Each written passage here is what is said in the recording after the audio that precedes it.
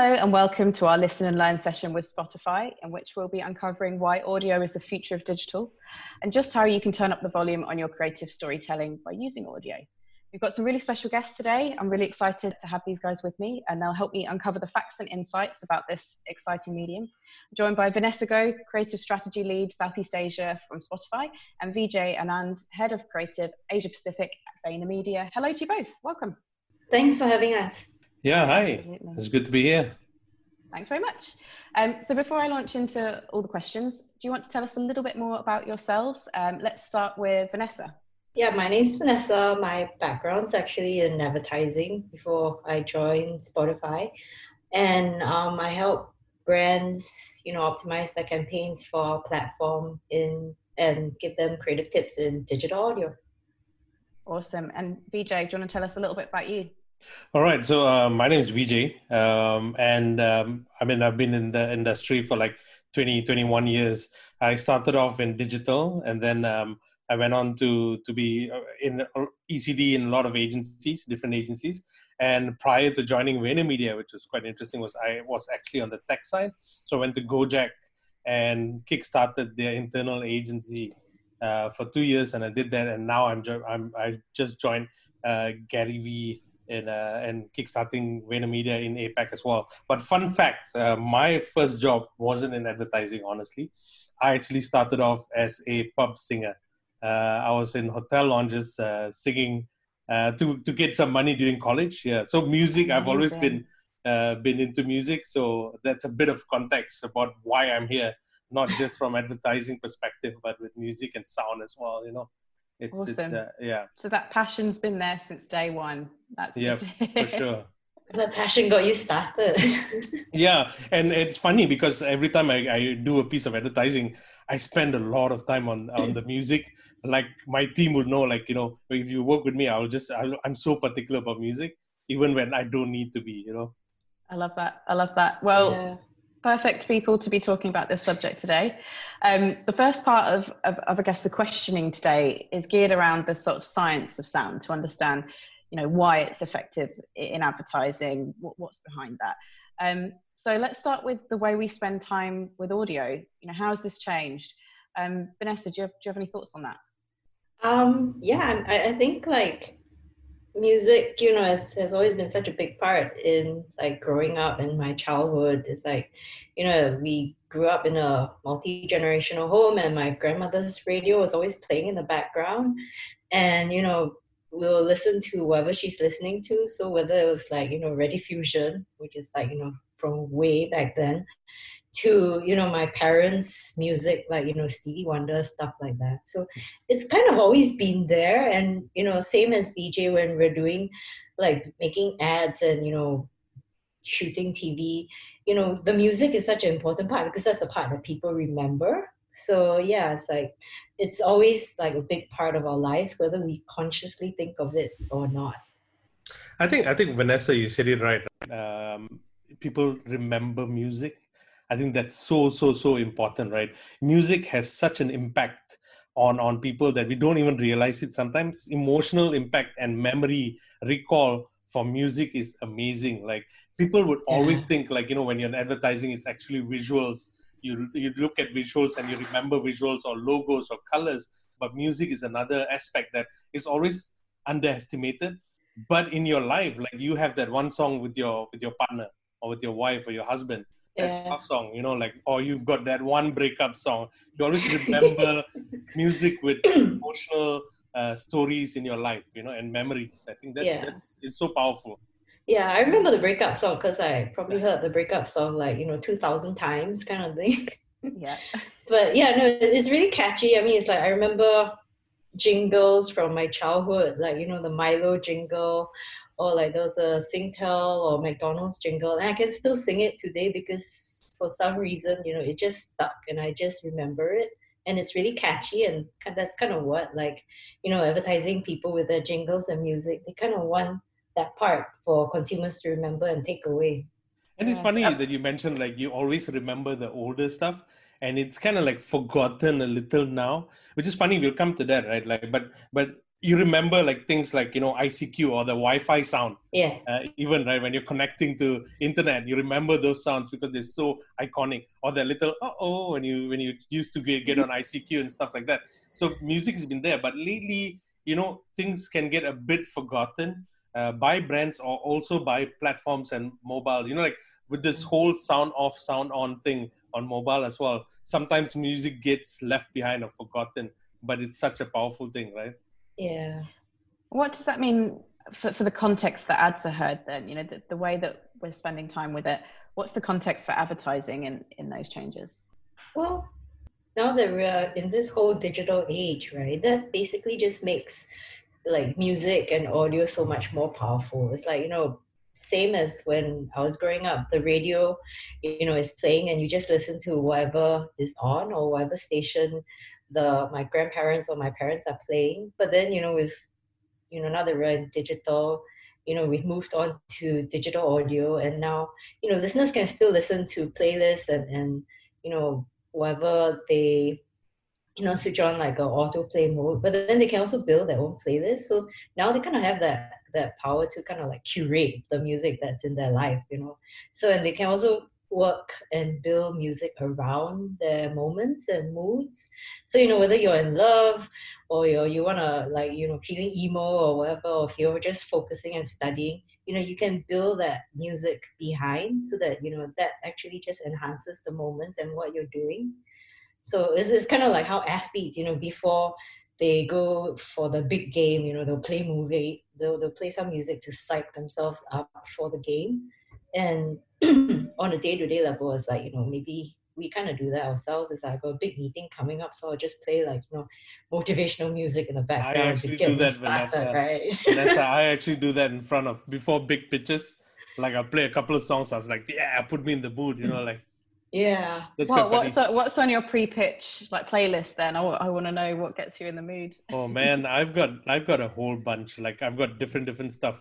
Like I had a big pitch 2 days ago. I remember just playing a couple of 80s songs. So I was like, I just felt like the 80s mood. I was like, yeah, let's do it. You know, like makes me feel young again. You know? I feel like some like 80s power ballads or something would definitely do a I think pre-pitch. that was exactly what I was listening to. But yeah, I think just talking about sound in advertising, right? We were saying that, you know, how important it is and all that. But it's also funny, like lately a bit of things get forgotten because on certain platforms sound is like, oh, you're just scrolling and you're not listening to the sound until you tap it and the sound on.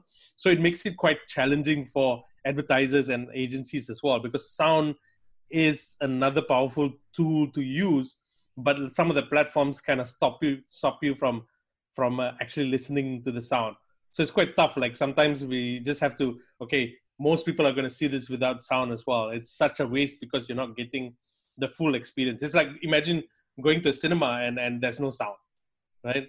Mm-hmm. You're just relying on visuals, which is tough, which happens. So sometimes we have to get used to it. But I feel like with sound, it becomes more powerful, right? Examples, like so many different ads, like you've remembered things from the past, like you know, those Intel sounds, you know, that's always there, the sound idents, from sound idents to famous songs, you know, example like Cadbury, they use Phil Collins and the gorilla was playing the drums. It was a combination between sound and visuals, which was so powerful. And then you have like John Lewis every year who does amazing sounds. You got, I remember your song from Elton John, they did a version of it and it was beautiful, right? And then you have like, you know, lately the last few that I saw that was quite interesting was Chipotle in US. They did like amazing covers, remakes of like, I remember one was like Backstreet Boys, you know, one of the Backstreet Boys track that they used for one of their animations, or Pure Imagination. I think they used one of those tracks from Charlie and the Chocolate Factory as well. But it's so powerful, you remember it until now, you know. Yeah. And I'd love to just quiz you guys, because we've talked about some of the older things that we remember either from idents or kind of ads. Now, what does this context of kind of, you know, because Vanessa, you tapped into it, there's a lot more control for users, right? If you're, you know, now we're curating our own spaces and moments. That's very different to how you'd say listen to radio.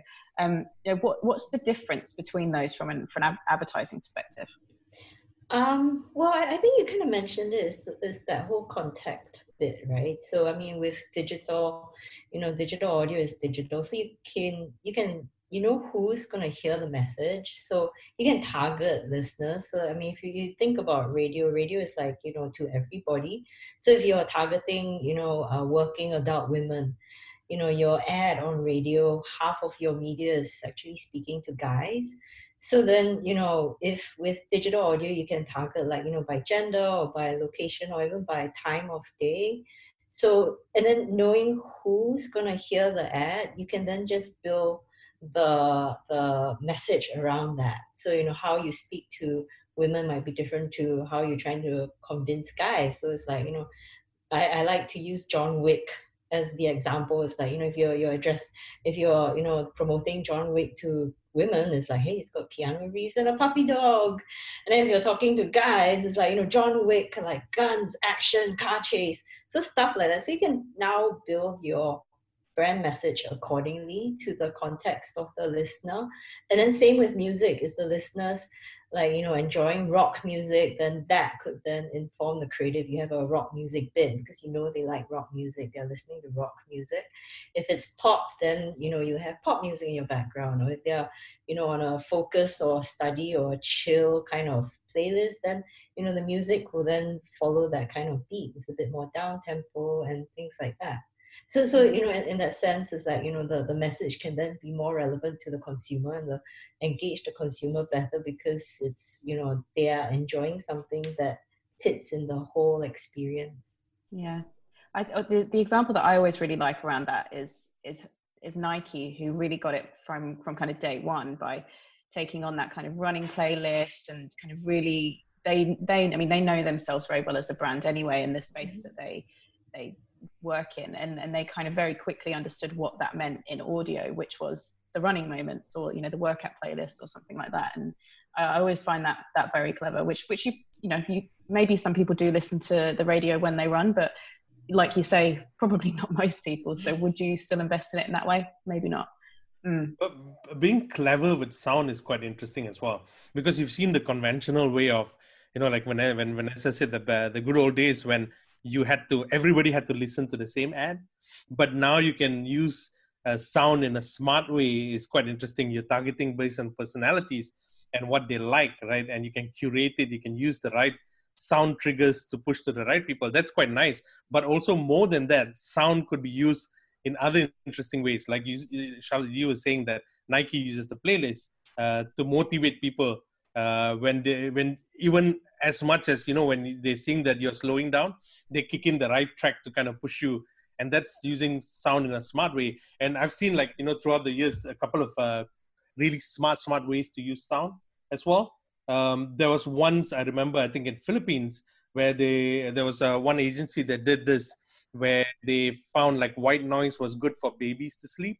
So actually a brand did this whole campaign for I think a kids napkin or whatever, a brand, I think it was Pampers or something, if I'm not mistaken. But I think they used they created like this whole radio channel to help kids sleep using white noise, and that's super smart, right?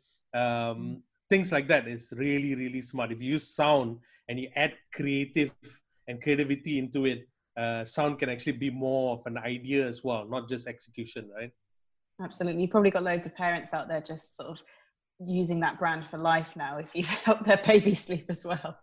And actually that's quite an interesting point, because it kind of goes on to the next question that I wanted to ask, which was, how persuasive can audio be as, a tool for creativity? If we're saying, you don't have the visuals and it's just audio, what's the science behind the persuasiveness of audio as a medium?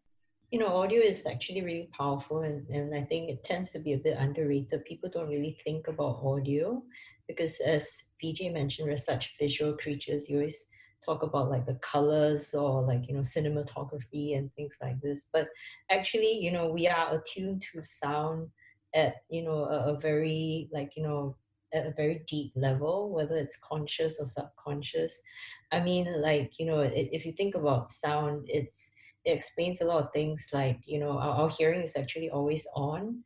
You can close your eyes but you cannot shut your ears, and at some level that was for survival, because we need to hear danger. So if like thousands of years ago, if there's something hiding about to jump out and attack us, we would hear it first before we see it. So even now today, if you're in a public place, if there's a loud noise, you will hear it first and then you try and see what's happening. So in that sense, hearing is always on. And as Vijay mentioned, there are little triggers. So there are things that we would react to. And then understanding that, we can kind of tell a creative story. So just playing off, if you're addressing parents, mothers can always hear the child call them, even if it's like a super busy shopping center. Or like another time is like I was at a bus station, I just hear my name. I was like, you can pick up all these things. So then how can we work that into creative storytelling? Maybe sometimes it's not even using sound. I think Marie Claire in France actually did this campaign where people were listening to music, and then the ad came on, and the ad was actually silent. So the absence of sound is also a way to get creative with sound.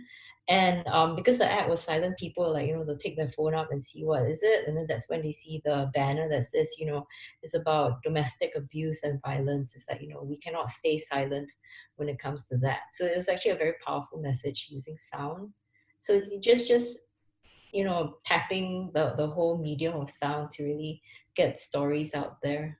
And Vanessa, you said it right? It's very underrated. Like when brands usually do brand refresh or new branding, a client would usually come and say that, hey, I want to do new branding and I just want to find the right, change the logo or design the logo. What is my visual guidelines? What is my colors? Can I refresh my colors? But nobody really comes and like, what is my brand sound? Like very rarely clients would say that I want a brand sound. So one of the things that I did in the past was like I experimented in Gojek because it's a mobile app, right? And sound is so important for a mobile app, especially when you have e-wallets and there's money involved. There is bookings, like sound could be a trigger. So I was telling them like, actually we need a brand sound. But it was not, I would say like in a brand like Gojek, because they were quite open, the owners were open. They're like, yeah, let's experiment. But I think I would say like with more layers and all, because I got managed to speak to the owners, they were like, and they were super open to being experimental. I think it was so cool and easy to get it done. But with some brands, I'm sure it's going to be super tough. Like, hey, I want to do a sound ident for y'all. And the brand's like, I'm not going to waste money on that, right? Usually you would get that. Like nobody goes like, oh, I need a brand sound. But it is so important, especially if you're on a mobile or especially in these days, like because sound has a trigger, like we were talking about a memory that it pushes. It's so important, especially for a tech company like Gojek, like just ordering a car you can kind of get the right sound or being cancelled, things like that can trigger like without seeing your app. You can like, oh, okay, it's triggered, it's cancelled. I need to get another car, like, or payments taken now, like things like that can trigger without you looking at the app. Yeah. I mean, as you said, it's like we are so attuned to sound, like you said, like ICQ, the sound. Yeah. So same is like I can tell whether, this message is because of the chime, right? Whether it's a WhatsApp Correct. message or someone is on Hangouts messaging me, or is it my phone? And even when it comes to payment, it's like I know MasterCard just launched, I think like a couple of years ago, the sonic sound branding. Yeah. And then so when you pay, you hear the kind of sound. Yeah. And it's interesting because like there have been times where sometimes I want to pay and there's no sound. So I'm like, wait, did that payment go through? Can you check? So we do react to these little cues. Yeah. It's amazing how fundamental that's become to your experience of shopping, almost in that you kind of need to hear that to know that something's happened. Is there any kind of final points about the science of sound that you think people should know, or any tips about that part of it? I just think that sound and our imaginations and our memory are really closely tied together. So as all the examples we've given is like from our past, it's like it's brought good feelings and all that. So it's actually, I think sound is second to scent in its power to evoke memories. It's just the part of the brain that processes sound compared to the part of the brain that's connected to memories. So it's kind of like something that brands can leverage. I mean, if you think about it, it's similar to earworms, right? I mean, this is like, you know, you hear a earworm and it sticks in your brain. So this is the brand's chance to tap this kind of science and psychology to, you know, leave an impression with consumers, right? So it's like, you know, whether it's like in the form of a jingle or ident, like you hear the Sonic logo, you know what brand it is, like, oh, this is HP, or oh, this is Netflix, and things like that. So I think just understanding the science behind sound can actually help brands, you know, leverage sound in their, you know, brand stories as well as in their branding.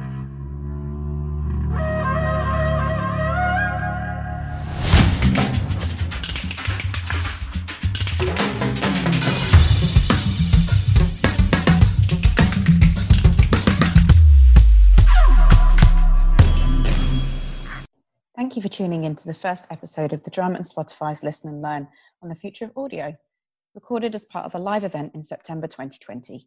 In the next episode, we'll be digging into the art of audio and how it can bring to life imaginations and brands.